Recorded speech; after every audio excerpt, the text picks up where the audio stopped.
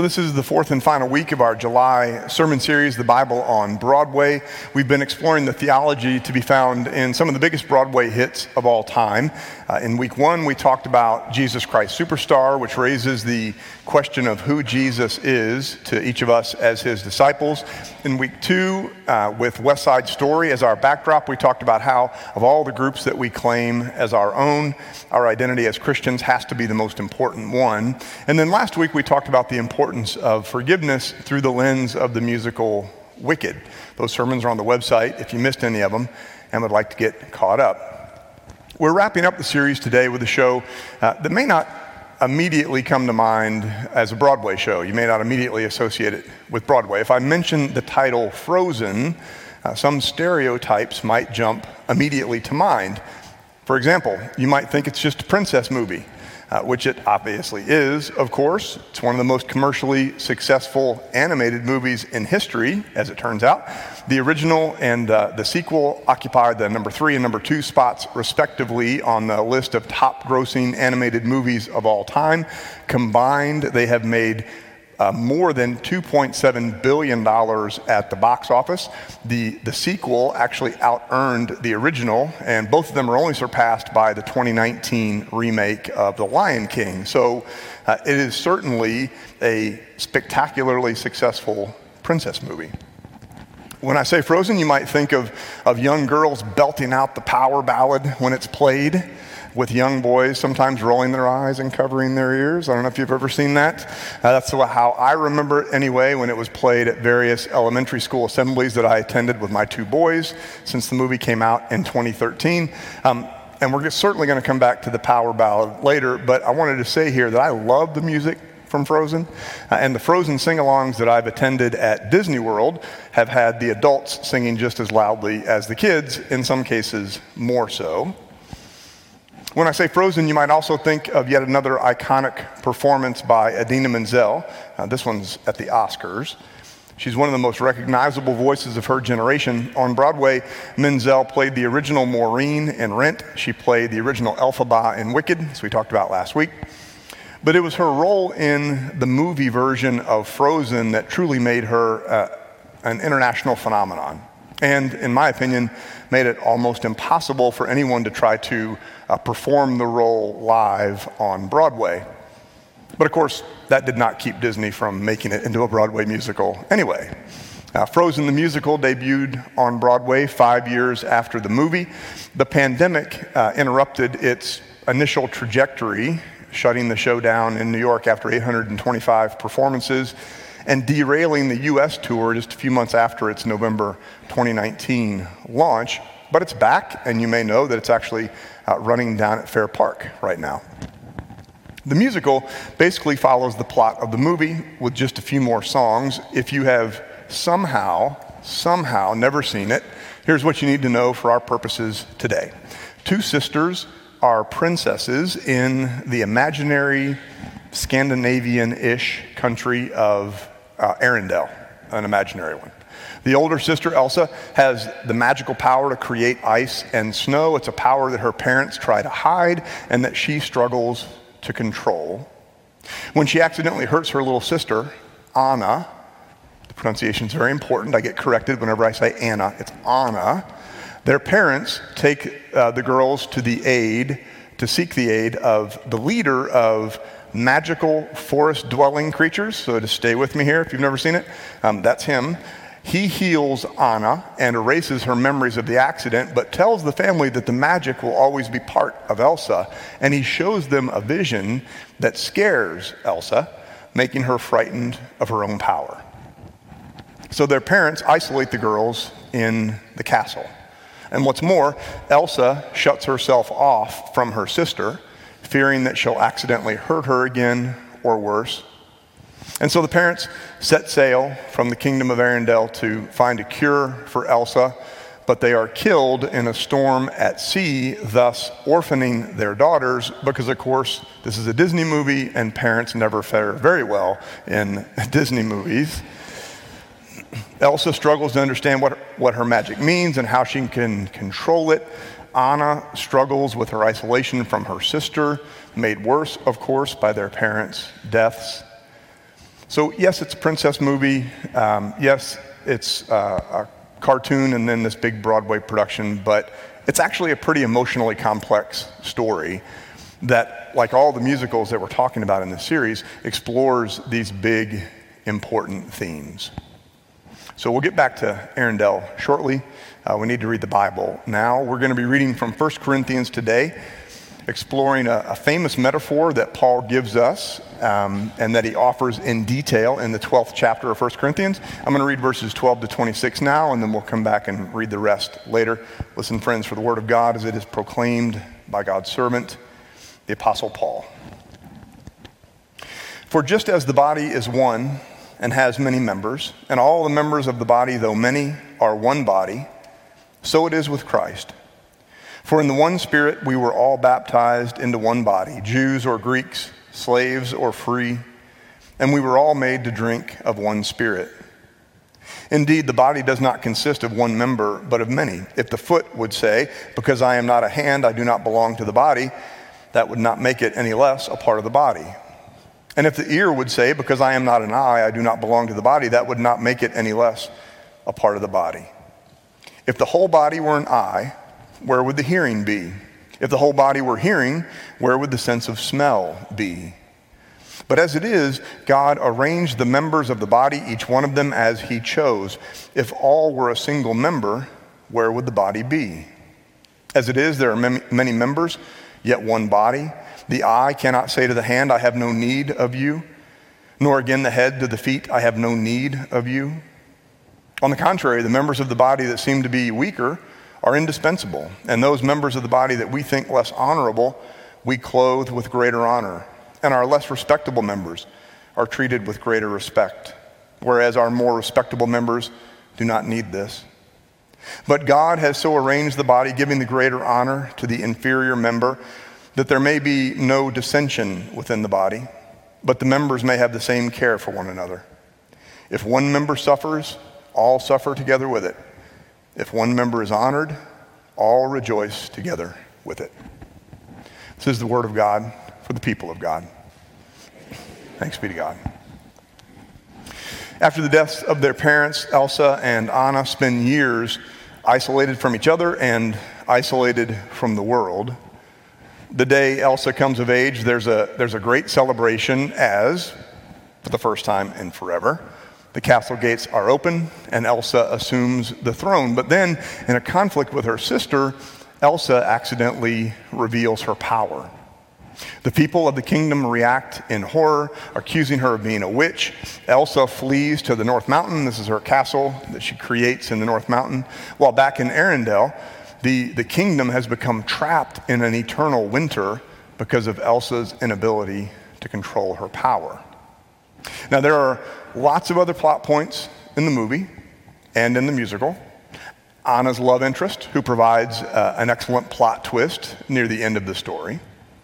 A talking magical snowman created by Elsa, who provides both comic relief and some popular taglines. I like warm hugs. A charismatic reindeer and his sidekick Kristoff, who provide more comic relief as well as examples of healthy friendships. But at its core, Frozen is a story about rejection and then acceptance, about the love between two sisters. And to our theological point for today, it's about how each of the gifts that each of us brings to the community are vital to the community's well-being, which of course is the point that Paul is making to the Corinthians. Last week we talked about how the church in Corinth was kind of a mess. There were examples of people who really struggled to live out their faith. So consequently, Paul wrote at least 4 letters to the church that he founded, 2 of which ended up in our New Testament. He returned there multiple times, trying to help them grow in their faith, trying to help them outgrow their bad behavior, trying to introduce them to newcomers. And yet, even still, despite all their problems, despite all their shortcomings, despite all the understandable aggravation that he must have felt as their founding pastor, in the opening verse of the first letter to the Corinthians, Paul still refers to them as those who are sanctified in Christ Jesus, called to be saints. He still calls them saints. In his second letter to the Corinthians, he calls them all the saints. And in this famous 12th chapter of 1 Corinthians, he makes clear that despite their imperfections, despite their shortcomings, despite all the trouble they kept getting themselves into, each of them is essential to the community of faith. I love this chapter of 1 Corinthians because Paul is so adamant of this basic theological point that we get reminded of over and over again in the New Testament, that every one of us is important to the church. I mean, we often speak of the church as the body of Christ in the world, kind of broadly speaking, but here Paul gets more specific, using the metaphor of each of us as a particular part of the body. No matter how minor a role we think we play in the church, Paul makes clear that it is essential, no matter how long we've been around, no matter how experienced we may be, no matter how limited we may think we are. Each of us has an essential role to play in the life of the church, just like every part of the body has an essential role to play for the body. The art of Christian living, then, specifically Christian living in the context of a community of faith, is first to figure out what gift it is that we bring, second, to embrace that gift, and third, to share that gift with the congregation. Now, in Frozen, the subject is not spiritual gifts per se, but Elsa does have a gift. She struggles with this magic that she possesses. In her case, the people initially reject her, and while everything works out in the end, of course, since this is a Disney production, she has to run away and figure out some things at first. And it's during this period of exile that she sings one of the great Disney ballads of all time.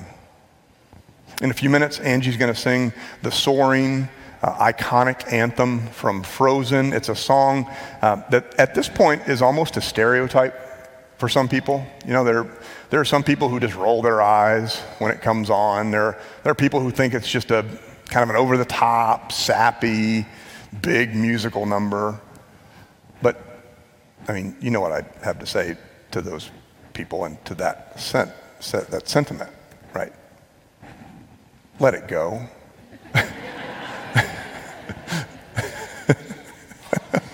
Speaking of eye rolling, my wife is rolling her eyes at me right now. It's the winner of the best original song in the Oscars. It's the winner of the Grammys for best song written for visual media. And it's a song about a lot of things. It's a song about emerging from a period of self-doubt. And I'm not sure anybody who has never had a period of self-doubt. It's a song about facing our fears and our insecurities. We all have those from time to time in our lives. It's a song about empowerment and claiming our identity, which all of us need. It's a song about overcoming what used to limit us and embracing who we are as we face the future. It's a terrific song, in addition to being incredibly catchy. But after Elsa sings it, there's still this crisis to be resolved back in Arendelle, which we'll get back to shortly. But first, let's finish the text. Now you are the body of Christ and individually members of it. And God has appointed in the church first apostles, second prophets, third teachers, then deeds of power, then gifts of healing, forms of assistance, forms of leadership, various kinds of tongues. Are all apostles? And grammatically speaking, in the Greek, that's a question that assumes the answer is no. Are all prophets? Are all teachers? Do all work miracles? Do all possess the gift of healing? Do all speak in tongues? Do all interpret? But strive for the greater gifts, and I will show you a still more excellent way. And then he launches right into that famous 13th chapter of 1 Corinthians, where he talks about how the greatest gift of love is love. The greatest of these is love, he says. The most excellent way is love. Now, in the end, of course, Elsa learns to embrace and control her gift through love, as it turns out, the most excellent way for Paul. She learns how to use it for the good of her community, otherwise there would not have been a sequel. Anna, as it turns out, has the gift of true love for and commitment to her sister. which is what helps Elsa find her way. Olaf, Kristoff, Sven, they all play critical roles in saving the day. And for me, while the creators of the story did not intentionally write it this way, Frozen turns out to be really a wonderful metaphor for the theological truth that Paul gives us in his 12th chapter, that all of us are important in the body of Christ. It was a subject that came up this past week at children's camp. So this past week, Meredith and I were with 10 kids from Christ United at children's camp at Bridgeport Camp and Conference Center. It's the Methodist camp for the North Texas Conference down at Bridgeport. I've been going to Bridgeport with children and youth for almost 20 years, and I've been to every children's camp that my own two boys have attended. Bridgeport is one of my very favorite places in the world. In various retreats throughout the year, children and youth have the chance to learn Methodist theology and to study scripture and to hang out with other kids from other churches all over the North Texas Conference. And if you go there as a volunteer, you get to help lead small groups, which I got to do this past week. And the theme on Wednesday, as it turns out, was created to be in community. Coincidental, since I was preaching on that this week. We read the story of Pentecost, and we talked about how such a diverse group of people from all over the world with diverse gifts all gathered together in Jerusalem, and by the power of the Holy Spirit became the earliest church. And one of the hands-on activities to demonstrate the importance of community was experimenting with something called an energy rod. I had never seen an energy rod. I don't know if you guys have ever seen them. I didn't know such a thing existed until we pulled it out of the resource bucket for that particular lesson. So the idea is when you grab an energy rod on each contact, it lights up and it makes this really fun sound like a siren. But if you hand it to another person with their hand on one of the contacts and your hand on the other contact, nothing happens because it requires a closed human circuit. And so when I held it, along with the other group leader, we had to join hands with the 15 kids around the circle in the room.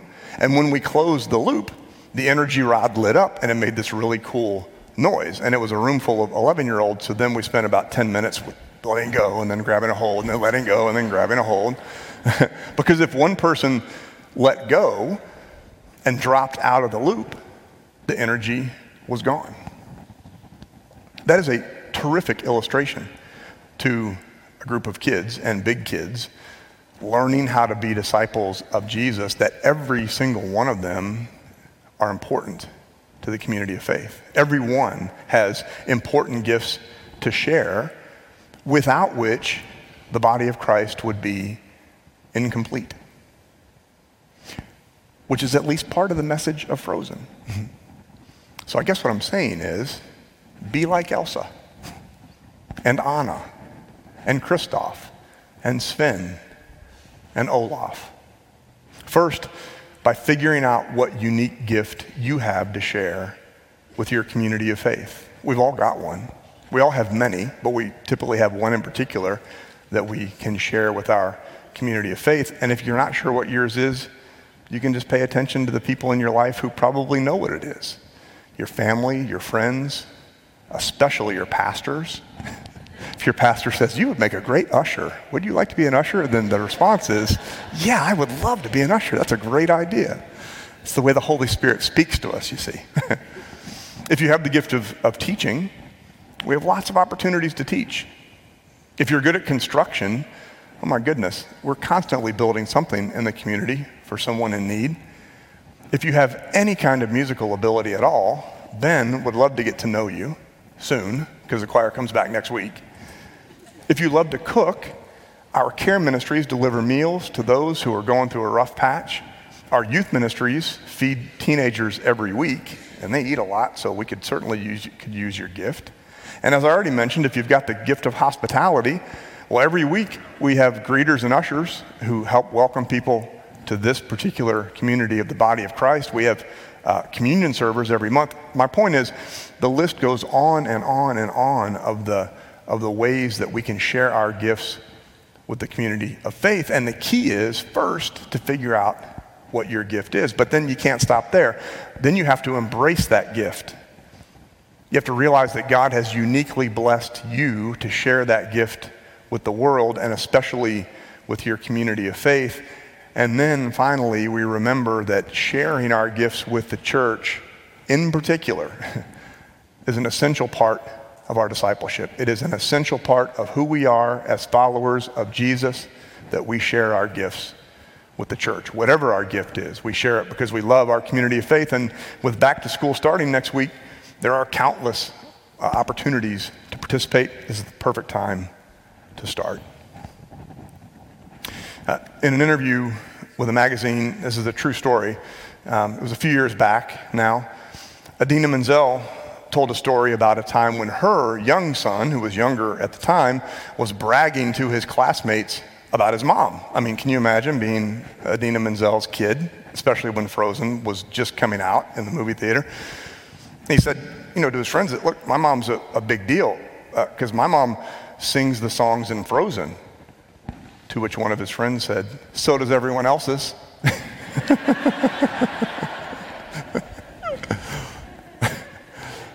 And why not? Because if we tilt our head the right way and we listen just right, Frozen really is, I think, a great parable for Christian living. May each one of us be as bold as the characters in this truly all-time great story. Amen.